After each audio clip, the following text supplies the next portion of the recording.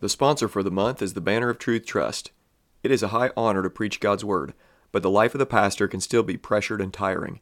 The Banner of Truth Ministers Conference is designed to provide you with encouragement and rest. You will enjoy great fellowship from like-minded ministers and teaching from trusted preachers.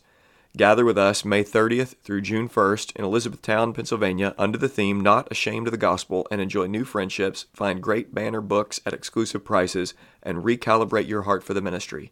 Can't make it in May? Consider the West Coast Conference in October. Thinking about entering the ministry? Well, this is for you too.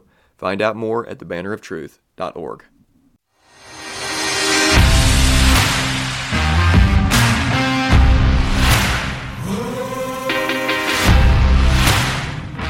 Welcome to the Shepherd's Crook podcast. The Shepherd's Crook exists to provide care, counsel, and resources for pastors. You can get more information at theshepherdscrook.co. My name is Jared Sparks, and I'm a pastor coming alongside other pastors, reminding them of the chief pastor.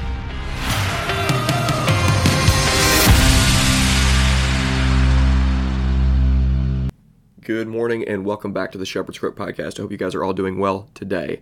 This morning, I'm going to do a follow-up to the episode I did yesterday. Yesterday, I talked about the Kinism controversy and just dove in and tried to bring some clarity. I hope I did that. I have heard from many of you and have been very encouraged by what I have heard. And I want to say out the gate before I even pray here today that I'm so thankful for my friends over at the Fight, Laugh, Feast Network and Cross Politic. Those guys, I've had many of those guys on my show before, and I have reaped so many benefits from the work that God has done in my life through those guys. And on the other side of the aisle, I've got some friends on the other side of the aisle, the White Boy Summer guys, that also are some friends of mine. And I just like to say, I think there is a lot of misunderstanding and confusion back and forth with a lot of the conversation. And so some of the reason I wanted to jump into this is because of the controversy that I've been seeing and the thought that I could maybe bring some help and clarity to the discussion. But first, let's go ahead and pray, and then I want to make a few comments. I actually did watch the episode of Cross Politic that everybody was up in arms about, the ending when Darren Doan came on last week. Before I recorded yesterday, I'd only heard about it, and I hadn't watched it, so I want to make a couple comments on that. And then today I want to lay out 6 reasons why I am not a Kinist. 6 reasons why I am not a Kinist. Let's go ahead and pray. Father, we just thank you for this time. We ask for blessing upon it, and I ask that you would be honored ultimately, and that people would be encouraged and helped as they're thinking through what your word teaches about important subjects and topics. And so help us to have unity. It is a good thing when brothers dwell together in unity. Help us to know what those lines are and give us wisdom how to act in accordance with that. In Jesus' name, amen. Okay, so yesterday, as stated, I tried to bring some clarity, and really what I wanted to do is lay out a spectrum of Kinism and see what I think some of the people are saying, which is rooting their argument for their Kinism. Again, there's different definitions depending upon who you ask, but they're rooting their argument in the love of color and culture and the preserving of the nations. And so it is a theological nuance. I think it is not a point of orthodoxy if carefully done, as I stated yesterday, but I do want to explain why I am not a Kinist. I was watching the episode yesterday. I thought, I might as well just go and watch it real quick. So, I put it on double speed or double time or whatever. And I was listening to what Darren Doan had to say on Cross Politic because I had heard about it, like I said, but really what I was responding to is going back about a year or so and all the controversy that's led up until now, and then just heard about what was said. And then I decided to go ahead and watch it. And it was interesting because Darren Doan, and really that you could say the CREC, for some reason has made this particular issue a hill to die on. And they have not made other issues hills to die on. Issues that you could really argue are a whole lot more important and a whole lot more theological in nature when it comes to the central doctrines of the faith. But for some reason, this issue has become something they have ran after. And Doan in particular, in that episode, was talking about James Jordan, and he was also talking about Gary DeMar and preterism. And Chocolate Knox had made the comment that most people don't know about preterism or don't know about partial preterism. And I really want to push back against that because we do live in a day when so many people are podcasting, so many people are familiar with Jeff Durbin, and so many people are familiar with Doug Wilson, and so many people are now familiar with Gary DeMar, and this whole, even with postmillennialism, and the rise of postmillennialism over the last 5 years has largely been connected to partial preterism. Most people don't know about Max King. Most people don't know about the full preterists that have gone before us. But certainly they know the discussion about AD 70, and it's very common in many circles, in not just in Reform circles, but in other circles as well. So I mean, it is a very common topic. And what was really frustrating about that conversation is I was watching Darren Doan speak, and I'm thankful for Doan and some of the work that he's done. But I think in this issue, he's really he's not weighing things properly in the balances. He gave credibility to a full preterist hermeneutic, as Gary DeMar is kind of leaning in that direction, it seems like. And he basically gave credibility to that. And you saw Toby do a good job answering some of those back by saying, hey, the theologians have long talked about the already and the not yet.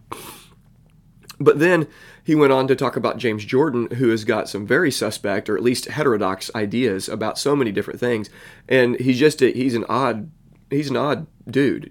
He's got a lot of unique perspectives, and he's in fact verbally denied some central doctrines that are critical. And at least when you think about the language that's used, there's been some denials, or at least some heterodox theological perspectives that have been advanced through James Jordan. There's been certainly a lot of good as well.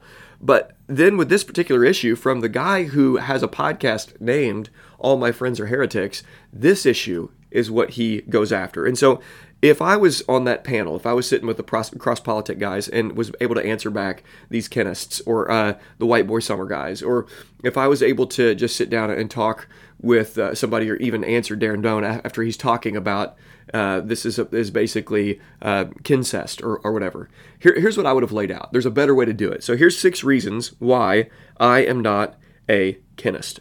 Okay, number 1. There is a primacy of the Christian family over the natural relations that is seen in the life of Jesus and modeled in the life of the apostles. There is a primacy, so primary, secondary order when it comes to natural relations or the Christian family, or the spiritual relations brought together by the work of God.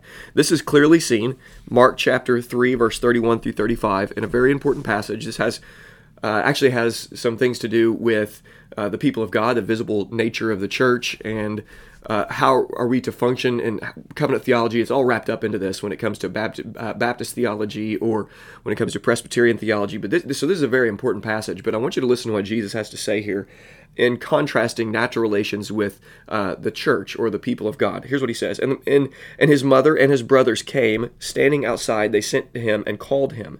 And a crowd was sitting around him.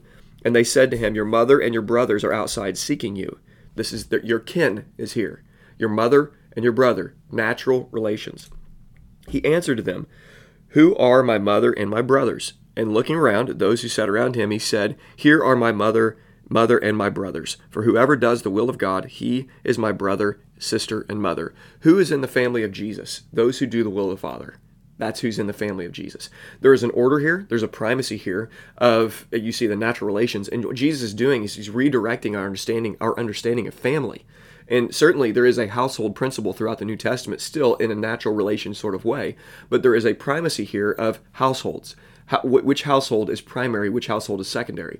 And what we see here clearly is that there's something more important than natural relations. I think this is evidenced also in the apostles and even in Jude. You think about Jude, the half-brother of Jesus.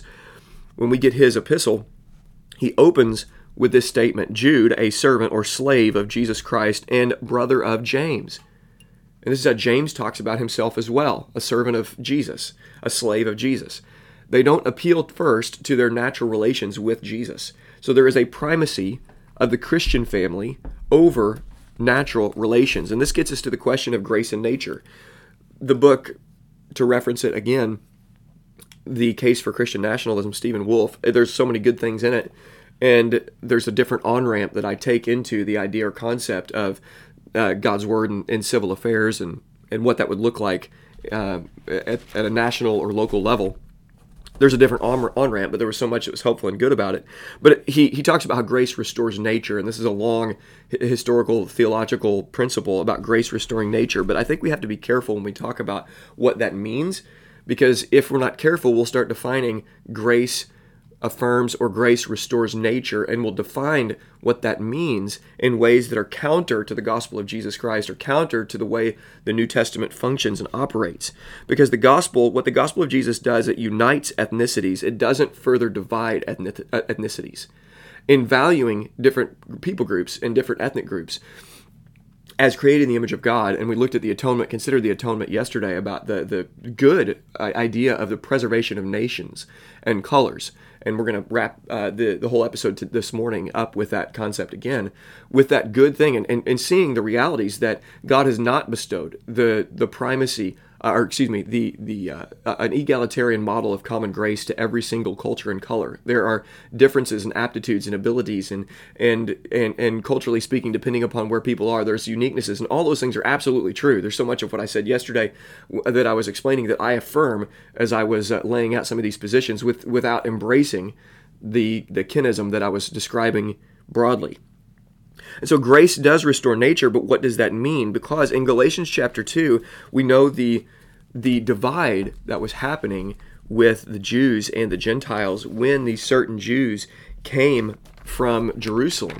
And Paul mentions this to address the situation that's going on in the Galatian churches. He references it because it's important. And it's important in this discussion still to this day as we talk through this. So let me just go ahead and appeal to Galatians chapter 2. Let me turn there real quick. If you're watching, you see what I'm doing, and if you're listening, hopefully you're hearing the pages turn here. Let me just get there real quick. Galatians chapter 2. Here's what it says. You guys know the story, but I want to read it for clarity's sake. So this is the second reason. Number 2, grace restoring nature. What does that mean? The practical implications of that, okay? Jew and Gentile Christians began to separate. Here it is. But when Cephas, Peter, came to Antioch, I opposed him to his face because he stood condemned. Before certain men came from James, he was eating with the Gentiles. So this is, again, grace restores nature. The grace is more powerful than those natural relations. It has the ability to, when we say grace restores nature, it has the ability to bring together then Jew and Gentile at the same table and unite Jew and Gentile in the same church. Okay, so when we talk about we're going to have propensities, or we're going to have preferences when it comes to the people we spend time with, where we go and where we gather. There's going to be natural ways that people prefer to gather around with each other. There's nothing wrong with that. There's nothing wrong with having predominantly white churches, or predominantly black churches, or predominantly Mexican churches, or Asian churches, or something like that. Predominantly. But as soon as we say this is a white church, this is a black church, this is an Asian church, this is a Mexican church, or something like that, what we're doing is we're not falling in line with the idea of grace restoring nature. We're actually elevating nature above the work of grace. That's what ends up happening here. Where you end up saying that segregation is a good thing, what we see here is that this forced idea of separation, or the somehow virtue of separate, morally virtuous idea of separate but united kind of thing, is not found here in the text. Because when Paul saw this situation, he addressed it, and the rest of the Jews acted hypocritically along with him, so that even Barnabas was led astray by their hypocrisy. They were looking at Peter, even Barnabas, and saying, okay, maybe it is good, and they could be using the exact same argument. Hey, grace restores nature here, so we need to gather together, Jew and Gentile. We can have our own churches. Yeah, we can be friends. We can say we're brothers in Christ, but we're not going to fellowship together at a table. We're not going to break bread together. We're not going to receive the table together. Here's what it ends up going on to saying, and you guys know this. But when I saw that their conduct was not in step with the truth of the gospel, I said to Peter before them all, if you, though a Jew, act like a Gentile, not like a Jew, how can you force the Gentiles to live like Jews? Okay, so even in the context of trying to force the Gentiles to live like Jews, you don't have to force the Gentiles to live like Jews. There's still something there culturally where there's going to be some cultural differences, but they're still at the same table together. There isn't this forced separation or divide because of nature. Because there's a primacy, again, there's a secondary. Primarily, we're talking about the family of God here being united by the blood of Jesus. And here's what's going to happen. Faithful ministry over the long haul will draw people of different colors and cultures into the fold. That's what God does. If there is a black pastor that's faithfully expositing God's word over time, what's going to end up happening in a region, because there's not many churches that are faithfully exposing people to the truth of God's word and proclaiming it without apology, what ends up happening is people of all different colors who desire to hear God's word and be in a faithful fellowship end up gathering around. Same thing when a white preacher is preaching faithfully, eventually over time, what is going to be happening, and there's going to be more faithful white teachers numerically than faithful black teachers in the country, because there's more white people and there's more white pastors. And unfortunately, there's not as many faithful black pastors in the country. And there's not as many faithful Asian pastors around the country. There's not as many. And it's as part of that is just demographically, because there's a whole lot more white people in our country than there are any other color. But there is just sheer numbers anyways. There's just more faithful expositors of the word that happen to be white.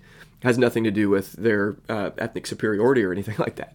But when a white preacher is preaching faithfully, or a black preacher, whoever, what ends up happening over time is there is this gathering of people who are desirous of hearing God's word. They want that. And so it's not going to be forced segregation, nor is it going to be forced diversity, nor is it going to be this diversity, equity, and inclusion thing. Like, we have to have quotas here, and my goodness, we have to have people from all over the world here and all that kind of stuff. Let God sort that out. Be faithful, and let God bring into the assembly who God wants to bring into the assembly. So God is going to do that. Number 3, Kinists seem to elevate secondary things above primary. We've already been talking about this a little bit. But just because there is an attack on whiteness currently, it doesn't mean that the answer to that is a pendulum swing to elevate whiteness in this sort of like white pride sort of way. So in light of that, there are faithful ways to go about being slandered and talked about, and then there are less faithful ways to respond to being slandered and talked negatively about. And so it is good to be white, as it's good to be any color of skin. But again, that is secondary. It's not primary, or it's even on down the line. If they're racist towards white people, we need to bear the reproach of Christ. And it's like water off a duck's back. Big deal. Who cares? Big whoop. I'm not going to be offended if somebody is, it's like not cool, but it's like, I mean, I've got more things to deal with than people saying silly things about white people. I've got more things to do. I've got a mission to accomplish. I have things that God has called me to. So our response should not be to highlight that we are white, but to bear that humbly and just don't let it bother us. Move on. In the same way that you would say that to any other color of skin when people are being mean to them or terrible to them or calling them names or something like that. Like, big deal. Move on. It's not the end of the world. Okay. Number 4. Grace gives us a new culture. When somebody becomes a Christian, no matter what color or what culture, what ends up happening is that you get a new rule of life. You have God's word around you. And what ends up happening is that God has a way of raising people up and elevating them even out of primitive ways of thinking and living. When people get connected to God's word, it changes everything. And over time, what ends up happening is no matter where you're from, there's certainly the natural cultural things that you grow up with and how you are in your nature is going to still, you're going to carry that with you the rest of your life. But within that, you're going to have natural sin propensities. You're going to have natural struggles. But what we end up doing is we end up laying down the sinful aspects of our culture, the sinful aspect of what we grew up with, no matter where we came from, and we take up whatever God says. So what ends up happening then is across the world, around the world, God's people are going to gather, and what should, like on a Sunday morning, Lord's Day gathering, what God has commanded us to do and prohibited us from in His Word, our gatherings should look very similar when it comes to liturgies, when it comes to what we do when we come together. The people of God should be doing the exact same things in unique ways, certainly, in ways that are going to be uniquely different from culture to culture, but the exact same things that God has prescribed for us to do. That's what we should be doing. So there ends up being this commonality in how the people of God live because they're raised up out of their culture, and when grace is restoring this nature, when grace is uniting us as a family of God, we have this new rule book that begins to shape how we live and how we function. And so people from cross cultures end up coming into the kingdom of God, and there's a way of the kingdom that supersedes the way we have lived in our particular place with our particular people. And so we begin to be shaped and molded not by what's normal for me growing up and what was normal for my way of living based on where I'm from or what my lineage is, but I begin to be shaped by the culture of the scriptures. So I want to change what I think and what I feel into what God has called me to do and how God has called me to live. Number 5, the 5th reason I'm not a a Kinist is because Kinists seem to elevate ethnic heritage or history above church history. And I think this is important for us. When I think about what my family lineage, I like thinking about that. I like finding where people are from and tracing that back and finding out where your grandparents are from, or when did they come to the United States, or when did they immigrate into wherever. I like that sort of thing. Family history is not a bad thing. Even ethnic history is not a bad thing. But when we think about history, we need to make sure that we don't elevate ethnic history above church history, because within church history we have this shared history of the people of God all over the world, and that is primary. Again, when we're talking about this conversation, a lot of it is primary, secondary, so we need to keep that in mind. Number 6 reason I'm not a Kinist is the idea of marriage. The atonement, when we get back to that discussion, and what I talked about is that differences on this aren't necessarily a matter of orthodoxy, and they're not necessarily rooted in racism. And I stand by that, but I think the Kinists are wrong in this idea of saying that inter-ethnic or interracial marriage is wrong. I think they're wrong with that. And I think they're wrong when they root that in a love of color and culture. Okay? Here's why I think they're wrong. The atonement secured the exact cultures and colors that God wanted. Secured. That's what Jesus did. No matter what we do, and globalism is this evil rot that seeks to destroy nations and places and people and unite everyone in a non-gospel way, in a demonic way. Globalism is evil. I hate it. I loathe it. It's not good. But no matter how much globalism happens, no matter how many people and how much the colors are blended together and the cultures are blended together, the exact amount of cultures and colors that God wants, it's purchased in the atonement. It is secure and it can't be undone. This is the fixed nature of the atonement of Christ. Jesus purchased a people from God for every tribe. This is the Revelation chapter 5 thing. So this is the concept here. So when we talk about marriage, then, because there is a primacy of family and a secondary that the natural relations are not above the church or the family of God. When we talk about marriage, there's going to be challenges, certainly, if different people from different cultures marry, but there's going to be challenges across the board no matter what when it comes to marriage. We are, as one friend yesterday said, we are to marry in the Lord. That is the key. That's critical here, is we're to marry in the Lord. And when two people come together that are different colors, different cultures, with both having the same law book, rule book in front of them, with both having the same gospel in front of them, and then these gospel implications of how we live in these gendered commandments in marriage, well, this is going to shape us, how we live and how we function. We're going to end up laying down the sinful aspects of our nature, the sinful aspects of our sin propensities, our cultural just ways of living, and we're going to take up, here's what God has called us to do, and here's how God has called us to live. So God has the ability to do that, preserve the nations and colors, and has already done that, being procured in Christ. And so God has ability to procure that, nations and colors, without two things. Number one, without prohibiting inter-ethnic marriage, and number two, he has ability to preserve that even by uniting Jew and Gentile at the same table. God can preserve Jew and Gentile even though they're united in Christ over the long haul. He has the ability to preserve the nations even without prohibiting them from gathering together and being in the same assembly and growing together, and without prohibiting them from intermarrying. God has the ability to preserve them. And so we trust him. There's always going to be natural preferences. Okay, inter-ethnic marriage is always going to be a minority, or it usually is. It's going to be a minority here. So God has a way of continuing to preserve that. Okay, there are the 6 reasons why I'm not a Kinist. And I hope, again, this brings some help to the conversation. And for those that are a part of our church, I know that many of you don't know exactly even what this conversation is about, and it is, you've been able to, as I've been talking through this, figure out and connect the dots, I'm sure, with the cross-politic guys in the episode. But hopefully for those that are in the discussion, in the controversy back and forth, you can try to understand each other, and I hope this is challenging both ways. I hope it's challenging to the cross-politic guys if they are able to hear it, those are on their side of the camp, and I hope it's challenging to the White Boy Summer guys and those that are in the Kinist camp. Okay, thanks for listening, and I would love it if you would subscribe, share, leave a rating or review, and reach out to me if it's been helpful, or if you have any questions, and I would love to have conversations with you guys about this. Thanks.